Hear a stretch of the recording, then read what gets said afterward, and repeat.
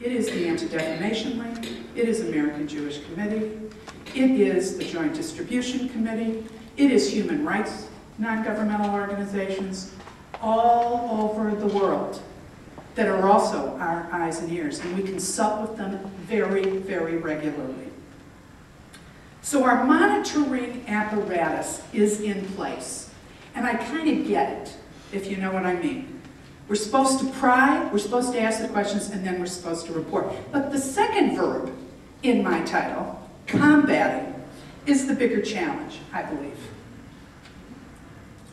What did we learn from Stella's experience? What did we learn from all of our relatives coming out of the ashes of Auschwitz? What did we learn individually, and what did the world learn? That has to move us to put more emphasis on the combating, on the fighting, on not just having conferences where we talk to each other and wring our hands about terrible things happening. We have to move to action. And we have to figure out strategies to address different things that are happening around the world. And that is my challenge. I have certain tools in my toolbox to do this. As a diplomat, I have diplomacy.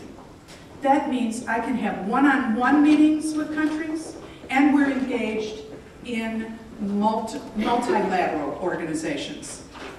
Of course, you know the United Nations. There's also the Organization for Security and Cooperation in Europe, the OSCE, which has put a lot of attention on anti-Semitism and human rights abuses in Europe and beyond. We have the Organization of American States, where we deal with what's going on in Latin America. So in addition to one-on-ones with countries, we work in this multilateral organizations to try and educate people, to try and move them to our position, because you know often we are the lone voice. We, the United States, is the one no vote, is the one voice when it comes to the disproportionate attention that the Jewish people, read that, Israel gets in multilateral organizations. In the last 6 years, for example, we have found that if you add up all of the resolutions in the United Nations that have criticized a specific country, Israel has been criticized 170 times. Now, to put that into perspective, the Sudan, committing genocide as we sit here, has been named in 5 resolutions. In the Human Rights Council, which the United States just joined, and we joined because we believe in engagement, and we're trying to work with other countries to get the Human Rights Council, the official voice in the United Nations for human rights. We're trying to get it to be what its mandate is. The Human Rights Council also passes resolutions. It just finished about 2 weeks ago, and in its 3-week session had 5 resolutions condemning Israel's human rights abuses, with 1 no vote, the United States. Most of those resolutions happen every time. Why? Because on the Human Rights Council, there's a permanent agenda item. It's called number 7, and it's human rights abuses by Israel of the Palestinians. No other country is named on the agenda. No other country is supposed to be named, but Israel is singled out. 50 resolutions have been passed criticizing Israeli human rights abuses, more than all of the others combined. And there have, of the 13 special sessions that have been called to examine human rights, 50% of them have been about Israel. And so each time we vote no, we make public statements that are on the record and publicized internationally that say, not only are we voting no, but we object to agenda item 7, and we object to the special sessions that are being called for Israel only, and we call for Israel to be vetted and examined through the same human rights lens as every other country. Right now, we're working behind the scenes on trying to make sure, as new countries come to the human rights agenda, that Iran not be one of them. They are lobbying to be part of the Human Rights Council, which in the theater of the absurd is ultra absurd. So we work in diplomacy, and that's where I really learned the importance of baby steps. We work in advancing civil discourse. What is happening in the world, verbally, rhetorically, and in government bodies is sometimes we couldn't make this stuff up. And we are using the power we have as the superpower and as having a vibrant democracy where we encourage non-governmental organizations to speak out. We are trying to support with our resources and our diplomatic support organizations who dissent with governments that are repressive, organizations that support human rights and report on human rights violations. And we are trying to create, in addition to vibrant democracies, robust non-governmental organizations that will make sure that countries are doing the right thing as we support those that do it here. And in addition to the diplomacy and advancing civil discourse, we believe in building strong relations. When my father came out of the Holocaust, he made it his business as a rabbi. He was ordained at the Breslau Seminary in Germany. He was a rabbi when he was rounded up. And he came to this country, and they used to call him an ecumeniac because he spent so much of his time reaching out to other religions. His best friend was Monsignor Clorkin on the south side of Chicago. He totally was about using interfaith outreach, interfaith dialogue, inter-ethnic groups, and intergroup groups to build relationships that if you look at someone and you get to know them, you can't hate them. The American Jewish Committee did a survey last year where they asked a lot of students about their views about Jews. In Spain, 50% of the students said that they didn't want to sit next to a Jew in class or in the lunchroom. Follow-up question, do you know any Jews? No. So we like, in the State Department, person-to-person exchanges. We support visiting, we have a visitors program that brings over tens of thousands of professionals all across the spectrum. Come to this country, they are in at least 3 cities, and they're housed in people's homes. And we have found that many of the people who come from the Middle East and imams that are placed particularly in Western Europe, that when they come here and they're staying in a Jewish home, or they're staying in a home and brought on a tour of a community, and they see the vibrant, if it was here in New Haven, they would see the vibrant federation, the vibrant community relations arm, the Hillel students, they would see your institute and they'd say, this is not a dying remnant, this is a vibrant community that has multi-issues on its agenda, that work with other religions and other community leaders to alleviate poverty, to build understanding. These aren't people who are demonized in their local media. And we have found many of them to be transformed. Does it translate into their Friday night sermons in their mosques? We don't know. But again, it's baby step. It's relationship building. I come from a community relations background. As you are here with the Jewish Community Relations Council of New Haven, I worked with you when I was the director of the Jewish Council for Public Affairs. I am by my nature a community relations professional. I believe in reaching out. And the State Department knew what they were getting when I walked in the door. And so I spend a great deal of my time reaching out to interfaith advocates and different religions, different ethnic leaders, and as I travel around the world, I do what I'm supposed to do, which is make my diplomatic visits to governmental offices. I go and I meet with the Jewish community. I want to know what's going on in their minds, what's going on in their communities, what are their needs, what are their concerns. And I always also meet with non-governmental organizations that are working on interfaith issues, promoting tolerance. By the way, I hate the word tolerance. I don't mind the word intolerance. I think that says a lot more. But in Diplo speak, the word tolerance is used. And so promoting tolerance, I go to these communities and I meet with leaders who are working together. Jews, Christians, Muslim, Baha'i, Zoroastrians, it depends where they are, working together to promote democracy, to promote accountability and tolerance. That's what I do when I'm going around. I leave in a few days to go to Ukraine, Lithuania, and Tunisia. My itinerary includes meeting with the Jewish community. I love that everywhere I go, there has never been one chief rabbi. There's always 2 or 3 chief rabbis. It says something about our people.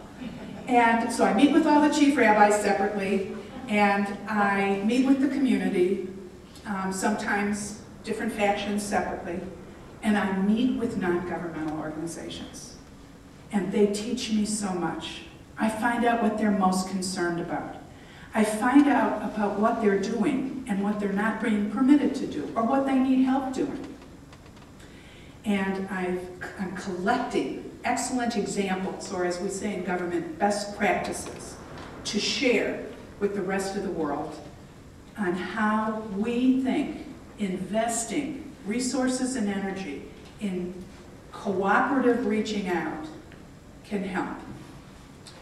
We always face this tension of the particular and the universal.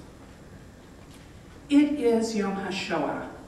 It is a day to remember a particular thing. Never before has there been a genocide planned, made legal law by law, that included death factories. It deserves particular attention, it deserves particular honor, and it deserves particularly examination on how human beings could get that low. On the other hand, intolerance is intolerance and hate is hate. And there is a universal to this. And so part of my job is to always emphasize the particular, emphasize specifically what is happening to the Jewish community. But the combating part of my job, and if I want it to be impactful, I have to also make the universal message that hate speech is unacceptable. These resolutions that condemn Jews, unacceptable, and that we have to work together.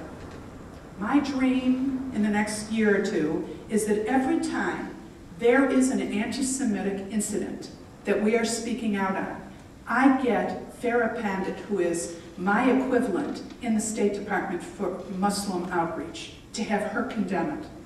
And if a law is being passed that is flying in the face of the human rights of Muslims, that I'm the one that condemns it. That when Egypt is abusing Copts, that I'm the one that condemns it, and it doesn't have to be a Christian minister. That there's a recognition that sometimes the message is the most important thing to get out, and sometimes the messenger can amplify that message. And finally, it's not just the right thing to do, it is enlightened self-interest that we build those kind of bridges. After all, it is the way we Jews in the United States have been safe, secure, and frankly successful. I had a meeting with an interfaith group in London a few weeks ago, and it was this great discussion that we were having about anti-Semitism, but one of the imams of the largest mosque had said nothing. And the facilitator of this interfaith conversation said to the imam, "Do you have anything to say?" And the imam said, "I don't know why we're talking about anti-Semitism. People don't hate the Jews. They own all the banks, they run the media, they completely control the United States government, and pretty soon they're going to control the United Kingdom." And I said, "Listen to you. Listen to what you just said." And he said, "I am merely stating fact." Well, I realized I wasn't going to revolutionize his life by telling him I don't know what books you're reading. But I did say, "What percentage of the US population do you think is Jewish?" You know what his answer was? 80. He said, "I think 80%. And I said, "Well, with all due respect, on a good day, we're just under 2%. He said, "No, that's not true. You're lying to me." And I said, I'm in this very uncomfortable position right now because a huge part of me does not want to disabuse you of the power you think I have. I rather like you thinking that I can snap my fingers and make anything happen, but guess what? It's not true. He muttered, but another Muslim imam from a different mosque, much lower in the hierarchy in London, said, "I rather admire that about you. Jews have figured out that you need to build relationships, that you need to be respected by the opinion leaders, by the editorial writers of the New York Times." They love the New York Times. They love to take on the New York Times. When they've got pretty good press in England. "And I rather admire that you have elected congressmen and senators. We need to learn from you how to do that." And I said, "You're never going to learn from us how to do that if you hate us." And he said, "You're absolutely right." So community relations has its place. Building those relationships, learning how to use diplomacy. I had in my prepared remarks, which I have not used for a second here, I had some examples I wanted to tell you, just to show you that what Stella went through is still happening to some Jews. Whether it's in Venezuela, where a synagogue is firebombed and the community wants to meet with me, but not in Venezuela, could I meet them in Miami? They're that scared to congregate. Or we have in Moldova, where at Hanukkah time, while you and I were in Jerusalem at the Global Conference, an incident happened in Moldova where a city permit allowed on public land for a menorah to be erected. But an Orthodox priest and his congregation led a protest, took the menorah, broke it into pieces, and brought it to a monument of a nationalist Moldovan. Because no one was physically hurt, it wasn't considered a hate crime, and he was fined the absolute limit of the law, which was $50. A well-respected Orthodox priest and his congregation did that. So it's not just crazies. And I can't be here and not mention what's going on with Iran. Now, I just have to say, we all know of the crazy comments that a crazy man who heads that country, Ahmadinejad, says that he wants to wipe Israel off the face of the earth, that he is trying to develop the nuclear bombs to facilitate that, and he believes the Holocaust never happened, and has held conferences and cartoon contests to emphasize this. When I talk to many people around the country, They use the words I just used with me. Oh, he's just a crazy man. Oh, he just says crazy things. This is an interdisciplinary institute to study anti-Semitism. Crazy people have come to power saying crazy things. Mein Kampf was the best-selling book. It beat the Bible in 1933. It laid out exactly what he was going to do. We have in Egypt today, it completely controls the television that's in Egypt, and if they say other, they're not telling you the truth. And we saw bone-chilling videos that go on Egyptian television and on Al Jazeera, which is watched by a huge percentage of the Muslim world, which shows clerics. It's worse than Holocaust denial of Ahmadinejad. This is Holocaust glorification, where they show actual footage of the concentration camps, of bodies being thrown into pits, of Jews begging for their lives as they're being herded into gas chambers. And the cleric looks at the camera and says, "Isn't it wonderful to see their humiliation? Allah willing, next time we can have another Holocaust, and it will be by us believers." We can say it's crazy, we can say they're extremists, and that puts them somehow in our minds out of mainstream and out of respectable thinking. This is government-sponsored television. Ahmadinejad is the head of an extremely large country about to develop a nuclear bomb. If we don't take comments of anti-Semitism, strategies of anti-Semitism, and threats to wipe Jews off the face of the earth, then we truly have learned nothing from Stella, from my dad, from all the people you know that have survived or have survivors in their families. These must be taken seriously. I have the very good fortune of working for a government that is taking it seriously and has given me the opportunity to voice these concerns together with strategies and toolbox I've been given at the State Department and advocates and concerned people like you.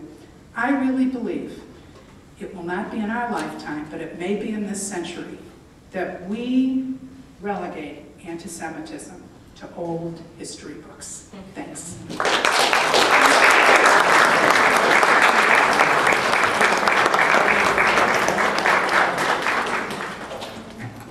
So, thank you very much, Ambassador Rosenthal. And I'm going to speak briefly for about 10 minutes, and I don't know how I can follow these two speeches and individuals.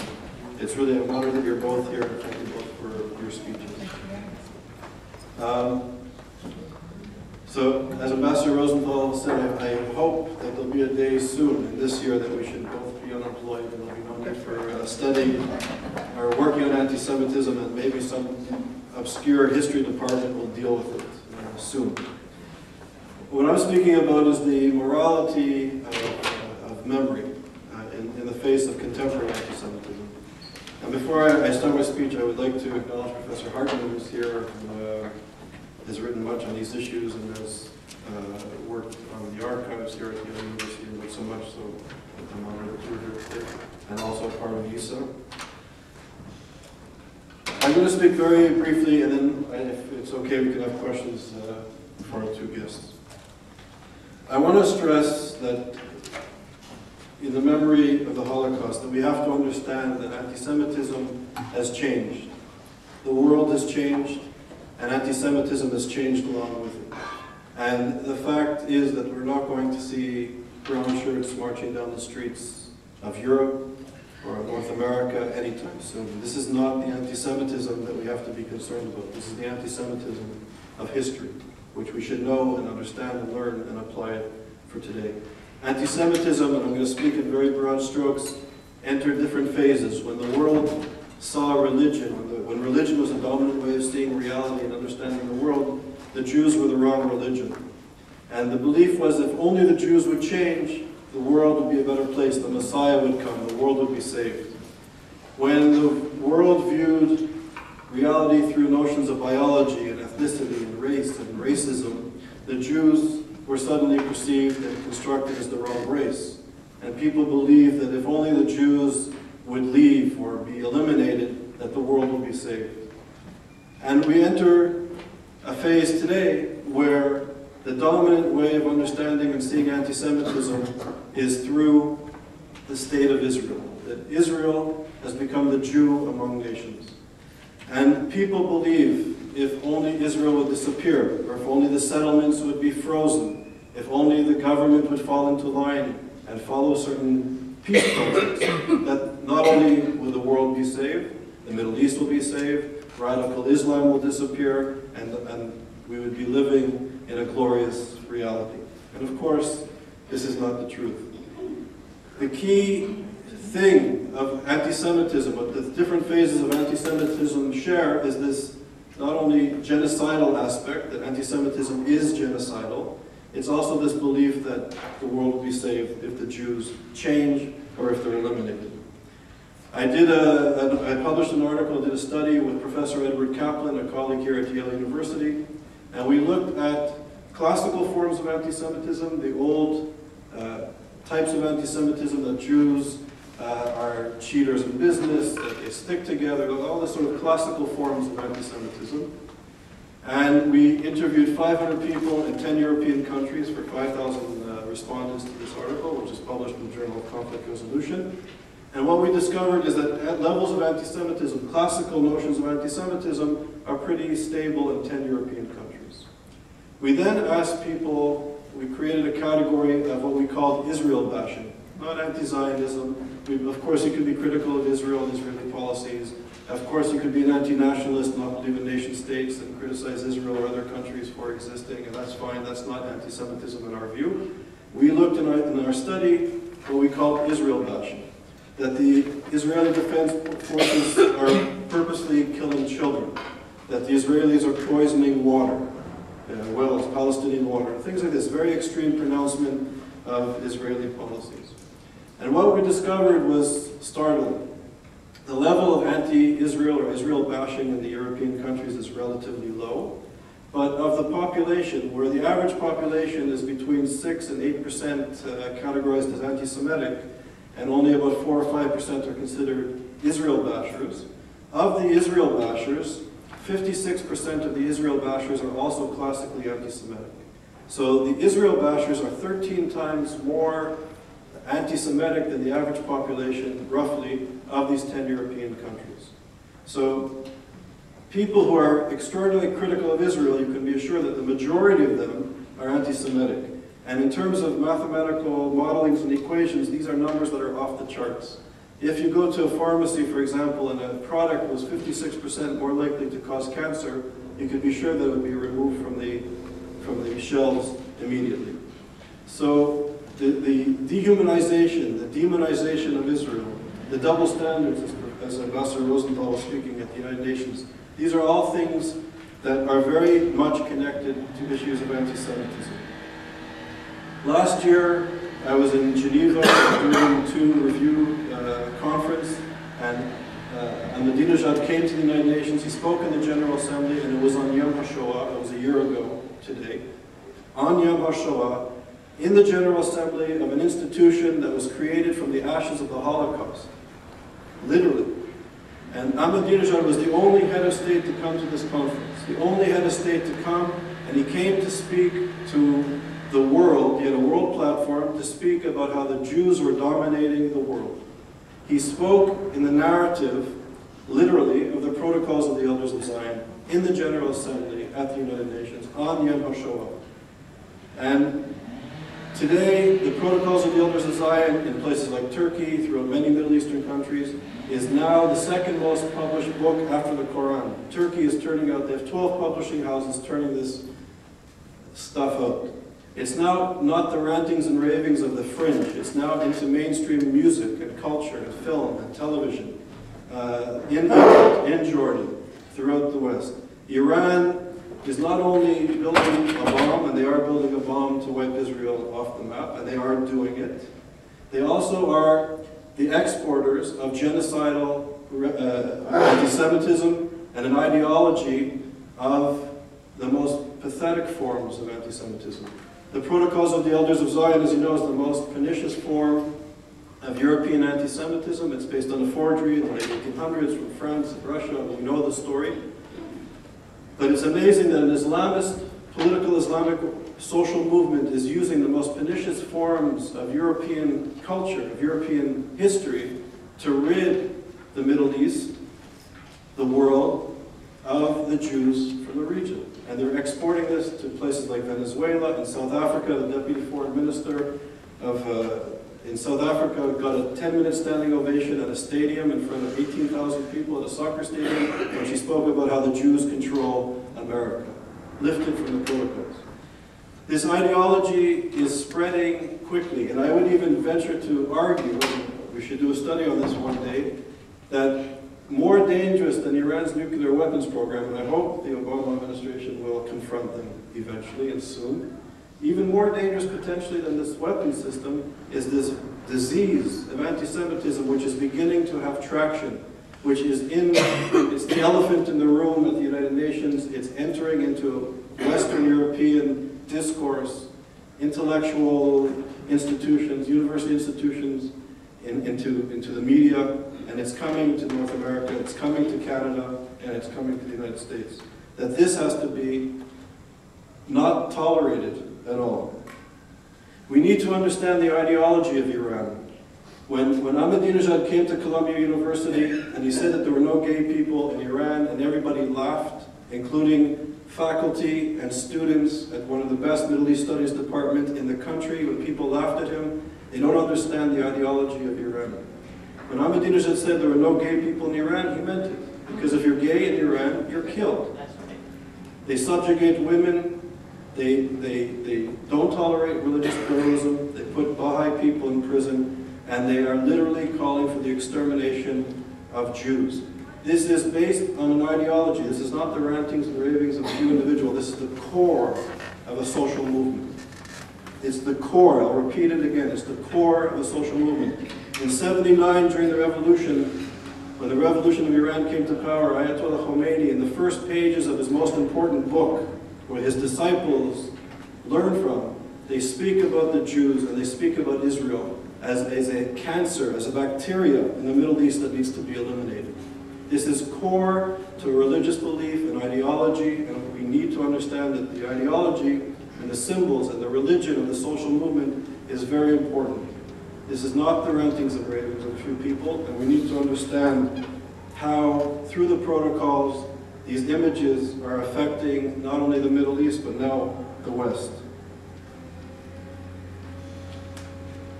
Elie Wiesel came to Yale University, it's now over a year and a half ago, and he spoke at the law school, if you remember, as part of the Chubb lecture series. And Elie Wiesel, I grew up meeting him or listening to him in Montreal. He had family in Montreal, and he used to come regularly to speak. And Elie Wiesel, to me, sort of has the humility and wisdom of the great rabbinical tradition. He sort of encompasses it, or he has that thing that you can't really describe. Not only does he have that, this wisdom and humility, but he's also been a human rights activist in South Africa, and Cambodia, and in Sarajevo. He's been in all of these issues, speaking loudly and speaking clearly. And Elie Wiesel spoke about the possibility of another genocide against 6 million Jews. And for me to see Elie Wiesel, a survivor, the symbol, a powerful symbol of survival, for me to see Elie Wiesel speak about this in his lifetime, to see that in the lifetimes of other survivors who went through this atrocity, this unimaginable, indescribable history that we heard a piece of today, that they have to, in their lifetime, speak about the possibility of another genocide, to me was one of the most pathetic and indignant things I've seen in my life. Elie Wiesel, in his lecture at Yale, went on to say that the thing that really bothers him, as if that wasn't enough, was the silence of the students, and the silence of the intellectuals and the scholars, and the silence of our world leaders. That's what really disturbed him. And 2 years later, It's unbelievable that 2 years later, we have here 2 people from Stop the Bomb in Germany who've worked tirelessly trying to raise awareness. Other people, Ambassador Rosenthal and others have been working, we don't sleep at night trying to ring the alarm bells and trying to wake up people. And for some reason, we are met with silence. I don't often agree with Benjamin Netanyahu, but I want to read a statement that he said in Yad Vashem yesterday for Yom HaShoah. The historic failure of free societies to confront the Nazi beast was that they did not face it in time, he said at Yad Vashem. And today we are witnessing the old hatred of Jews once again fueled by extremist Islamic authorities led by Iran and their satellites. Iran's leadership is racing to develop a nuclear weapon and declares its intentions to destroy Israel. The world is gradually accepting Iran's extermination declarations regarding Israel, and we still do not see the international determination required to stop the arming of Iran. But if we learn something from the Holocaust, it is that we cannot remain quiet or flinch from the face of evil. And this is the situation today. Iran, in a sense, you have to respect them because they're open, they're honest, they're straightforward. Their military policies, their strategic policies, their sermons, their teachings, they are straight up, open, honest, in the media. They tell President Obama and the Western leaders exactly what they think. And we should respect them for their integrity at that level. But it's we in the West. Where are the students today? Hillel Slivka sponsors this event, and look at us here today. Where are the professors and faculty? Where are the leaders of our community? Where is the outcry? And what are we doing about it, ultimately? In Judaism, the ethics teach us that we're judged by our actions and our inactions. This is how we're judged. Martin Luther King said eloquently, and I won't say it as eloquently as he did, that he's not disturbed by the actions of the few bad people. What really concerns them is the inaction of the vast majority of good people. And that is the lesson that we need to learn. We also have to remember that in 1942, the world knew about the Holocaust. The world knew. Roosevelt knew. And the Americans didn't take in enough refugees. Even, I dare say, Jewish leaders of the American Jewish community were afraid to take shtetl-speaking, Yiddish-speaking Jews to upset the balance in the society. And they weren't so outspoken to bring in refugees. The same in my country, Canada. Canada had the worst record in the Western world for taking in refugees. The famous "none is too many" was uttered by the Minister of Immigration at the Evian conference in Europe, in France. The returning of the passengers from the St. Louis back to their death in Nazi-occupied Europe. So the question, and I guess my appeal to the community here, to the community in New Haven, to the community of scholars, is what are we doing? And if not now, when? Thank you.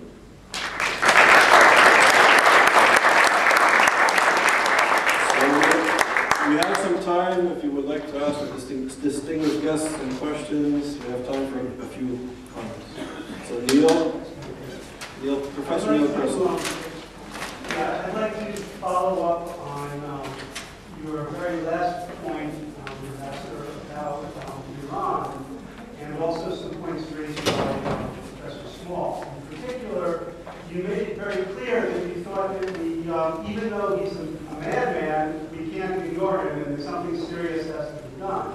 Now, what I'm wondering is the approach that you outlined called many times for small steps, for you said your instincts were towards community organizing, towards one of the things that seemed very good was trying to keep Iran off of the Human Rights Council. But the general approach of the Obama administration seems to be towards engagement and towards assembly of a coalition perhaps to administer sanctions. This has all been moving very, very slowly. And I'm just wondering if you feel that given the potential danger posed by Iran, that it's going to be enough. And whether what will happen in effect is that they will end up with a bomb, and that we will end up effectively having done nothing, and that the efforts, the small steps, will end up being a cover for not having taken necessary larger steps. Well, let me just start by responding that, can you hear me? That I am the special envoy on anti-Semitism, and George Mitchell is the special envoy on Middle East situation.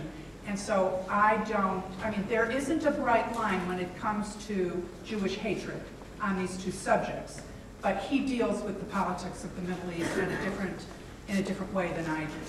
Now, having said that, I don't think it's at all fair for you to say the United States isn't doing anything. While we're sitting here, the largest conference ever gathered is in Washington. As a matter of fact, I'm nervous about going home, how I'm going to get back to my apartment, because the city's closed down.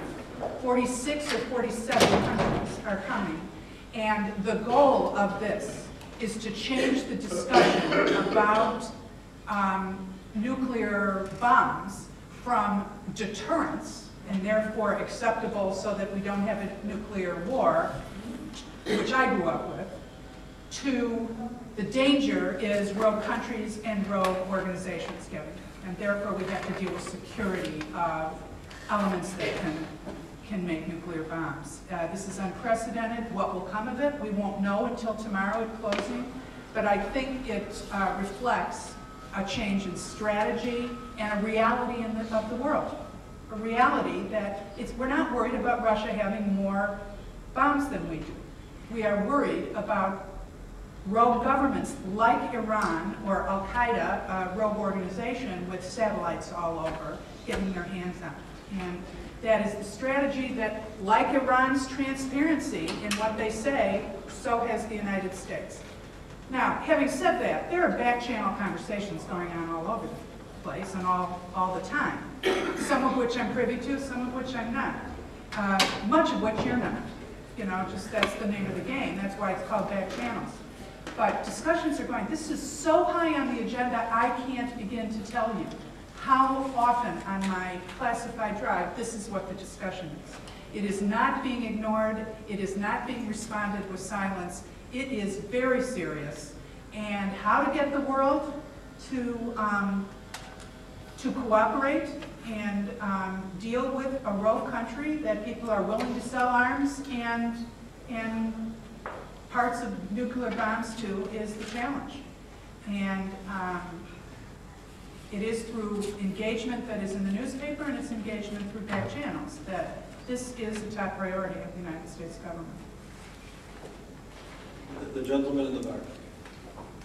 Hi. So looking around, it seems like I'm probably the only undergrad in the room, and I think one thing points about the class now for most people, but also I think that it points to a generational gap that I've witnessed and that I find quite scary years ago. And so I guess a few years ago when I was talking with my grandmother, she said, you know, I support these state of Israel because I think without Israel, no Jew in the world would be safe. And I told that to someone here, and you know, I think I'm sort of like a nutcase when I say this, or at least I seem to be. And I think that most people here, you know, deal with the issue of anti-Semitism quite likely, like Holocaust jokes. You can tell, and you don't have much risk of, you know, someone questioning you. And I think it's something peculiar to anti-Semitism. You don't see, you know, people making slavery jokes. You shouldn't see this sort of thing. But you know, Holocaust jokes are much more common. And so when I ask people about this, and usually most people don't, I'll ask people, so why do you think it's okay to say this? And you know, it's that thing you talked about where, you know, well, Jews are powerful, Jews are successful, like, you know, anti-Semitism isn't really that serious of a threat. And it's, you know, I'm always kind of in a position where I'm struggling to figure out how to respond to that, because it's true if you look at, you know, like cinema, there are so many Jewish actors and directors, or politics, you know, there are a lot of, you know, there's a lot of Jews involved in the Obama administration, or, you know, all these different places, there's a lot of Jewish involvement And so I was just wondering how you would respond to this. Jews are successful, anti-Semitism is not that big of a problem. Well, did you want to add? Well, I think hatred is, they have their philosophy that kill the Jewish people. They're not crazy, but the philosophies kill the Jewish people around the world. Especially when I found out in Austria in the past. You also talked about a generational divide. I mean, part of it is we are seeing a crisis. We are in a country where we have had organizations saying the sky is falling for the last 4 years. And so differentiating a real crisis from a not so real crisis has been a problem with policy leaders and policy makers. How much of this is real, they ask. Our reports show it's real. The generational divide I'm very concerned about as well. I think there is a Holocaust fatigue. Some of it is, with all due respect, my father's been gone over 30 years, the only survivor in our family. Stella is still young and doing well, but many of the survivors are in a generation that will not be around for decades to come. And so there has been a sense of urgency by filmmakers, by diary writers, by projects to record real-life stories.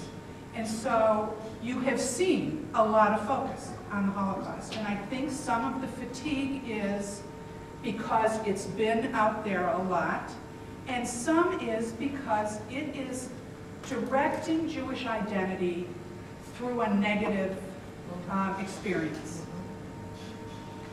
When we look at the investments we've made as an organized Jewish community, the Federation can speak to this well, as can your Community Relations Council, but the investments in our young have been Birthright Israel, have been an increase in Jewish day schools, has been very much to have Jewish youth have an experience and identify their Jewish identity with something very positive, as opposed to anti-Semitism. And, you know, I think we can walk and chew gum. I think we can multitask, we Jews. And I think we can honor and teach the history that has not, the world has not resolved the anti-Semitism that gave us the Holocaust. And we can instill positive identifications of Jewish identity to the young at the same time. It is not an either-or reality. There is another thing that happened, and I don't think we can be comprehensive and understanding now without recognizing the impact 9/11 had on our country. What it meant to human rights, what it meant to backlash, and what it meant to the Muslim population. And so the left, frankly, which I consider myself firmly planted within, the left writers, the left thinkers, many on college campuses, as a result of 9/11, became very aware and very concerned about human rights abuses in our own country to Muslims. All the reports we show, whether it's a Pew study, whether it's an Anti-Defamation League poll, whether it's an American Jewish Committee poll, the best indicator of anti-Semitism when they ask questions is it is total correlation with anti-Muslims. And so instead of viewing it's either Islamophobic or it's anti-Semitic, I believe we have let that dichotomy happen. And Jews have gotten the wrong end of the stick on it because the worry about the human rights abuses in our country towards Muslims and the lack of good community relations reaching out, combining Muslims and Jews, I think has fed this. And so you find my daughters, not quite as young as you, but close, will tell me about what is being discussed and how, if we're talking about victim studies, it's going to be about abuses to Muslims.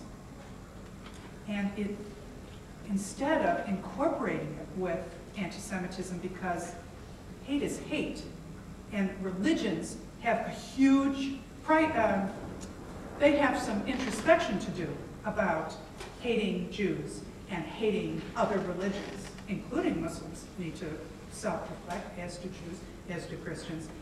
I think we have made a mistake, and we let our community relations apparatuses around the country go rusty. And now we're seeing this incredible spike in anti-Semitism, and the world's so surprised. It could have been totally predicted. Also, if I also can, sorry, When I was sitting in Vienna, right in front of the synagogue, and I saw Jew Street, it hurt me a lot. But when I went back to the hotel, and I spoke how I feel about Austria. I said, how come there's still a Jew Street? Because many, many years ago, there was a woman emperor, Maria Theresa, and she hated the Jewish people, so she made a ghetto and named the street Jew Street. How come it's still here? They should rip it off and put a Holocaust monument and names of Jewish people, survivors. So that wouldn't give me an answer. I said it has to be changed. They shouldn't leave it like this. I was very outspoken, and I didn't get an answer. So if I may address the question, I think it's a very important question, and being here at Yale for the last 4 years or so. So there's still anti-Semitism. Sorry. How come I don't get an answer? How about the grandparents? I asked the students, how your grandparents, didn't they tell you what was going on? They never said anything. I didn't get an answer from them. Thank you. This is a generation thing. So that is,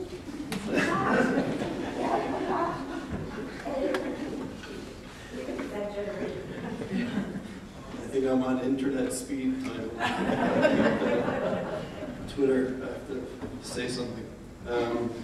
To your question, I think it's a very important question. And being at Yale for the last 4 years, I'm amazed at the silence of the student population on this issue.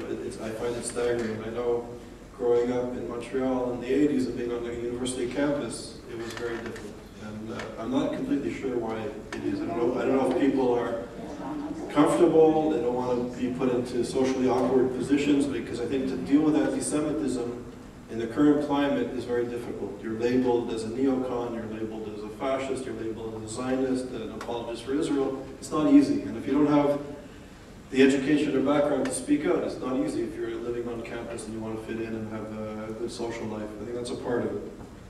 But I think we're also living in a culture of appeasement, to be blunt.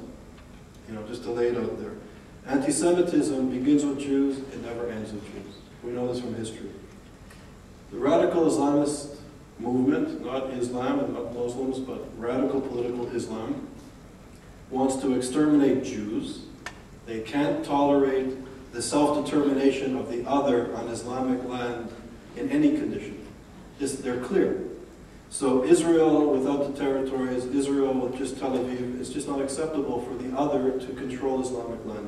Jews are the only others that have self-determination on what is perceived as Islamic land. So there's no appeasing these people. The radical Islamic social movement is homophobic, it's sexist, it does away with religious pluralism, it's opposed to democracy, it wants to create societies based on different levels of citizenship and different legal codes and systems for different people. It's diametrically opposed to what everybody in this room stands for and believes in. Whether you're Republican, Democrat, American, foreigner, wherever we're from, I'm sure we all believe in this room that democracy and citizenship and equality is something that we could strive for. And the fact that students are not here and they're not speaking out on these issues is really disturbing and troubling for the elite students, one of the, the cream of the crop, the most educated kids in the country, to not be really engaged in this issue, to me, is terrifying. When I speak, I'll just be brief, the first question I ask when I go to audiences, to synagogues, to local communities, to students, I ask them, my first question is, how many people have read the Hamas Charter? How many people have read a fatwa? And time again, the average answer is between 1% and 3% of the audience.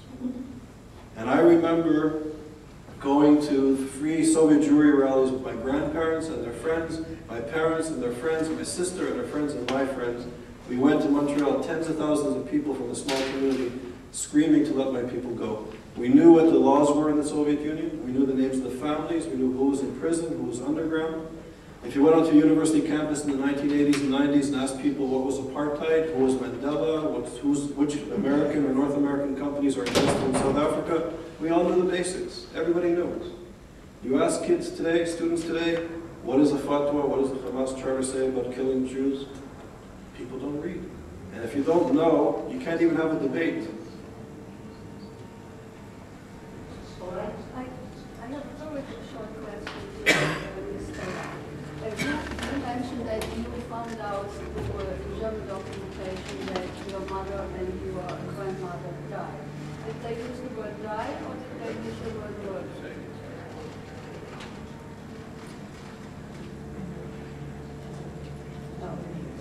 No. Did you hear what I asked? Stella? She was asking you if when you found out about your mother and your grandmother from the German government, did it say they died or that they were murdered? I only saw the baby. That they died. The baby. Her father Just the dead. One tells them exactly how they died. It was shows where they died. Yeah, I've looked into, there was actually a registry that one can access to the internet, and not a single time it mentions that the Jews were murdered. Right. Okay, that one question here. Yeah, this will be the question for the young people. I'm surprised that the professional politicians who are very liberal and ecumenical and who are fighting against misogynism and against transgender and gay, lesbian, etc., are willing to condone a human state. This is the exact opposite of all anti-Semitism. We're promoting, we're really against anti-Semitism. And we're saying, yes, we want a state that will be only for the Palestinians, only for Arabs, no Jews will be allowed. How do you think of it? You're actually promoting anti-Semitism.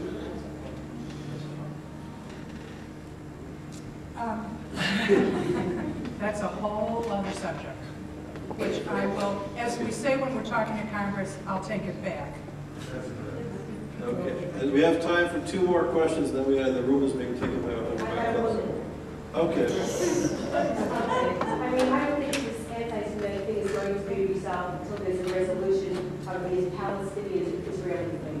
And I think the reason you don't see students here is they are so disgusted by the expansion of the settlements, they feel as if Israel itself is creating anti-Semitism. That's my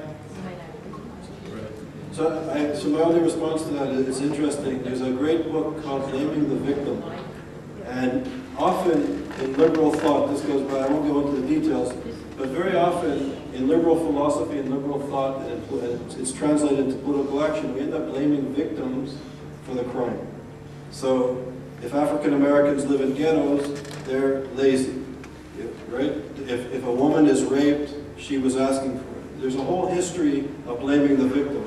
And I'm not a defender of the settlements, but to think that all of the actions of the Israeli government or of the Jews is responsible for anti-Semitism, I'm not saying you're saying that. I'm not saying you're saying that. She's making an explanation of why she thinks that.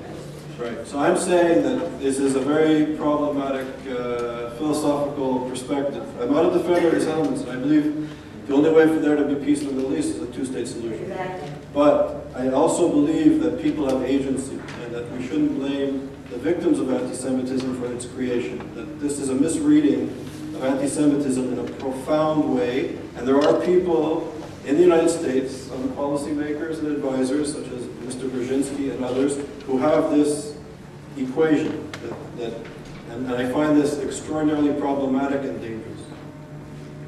But And that's not you said that they found out that the Israeli bashers are people that are anti-Semitic. They're 56% more likely to be anti-Semitic. Okay, than but the what average came population. first? The anti-Semitism or the Israeli bashing? I think if you're There was anti-Semitism long before. long No, before. but you said that's increased now, the anti-Semitism. I think that's to do with the whole thing. Okay. All right. One more, another one. The ambassador, to what extent do you think the current Tea Party movement, plus the fact with the election of President Obama and his maybe largely Jewish working with him, has that created more anti-Semitism? I don't have any data to show that. I can tell you that he was elected in 2008 and by 70% of the Jewish vote, by some accountings far more, 79%. He enjoys popular support among Jews, and yes, he has a lot of Jews around him and in important positions. I think the spike in the anti-Semitism was very clearly related to the Gaza December 08 into January on.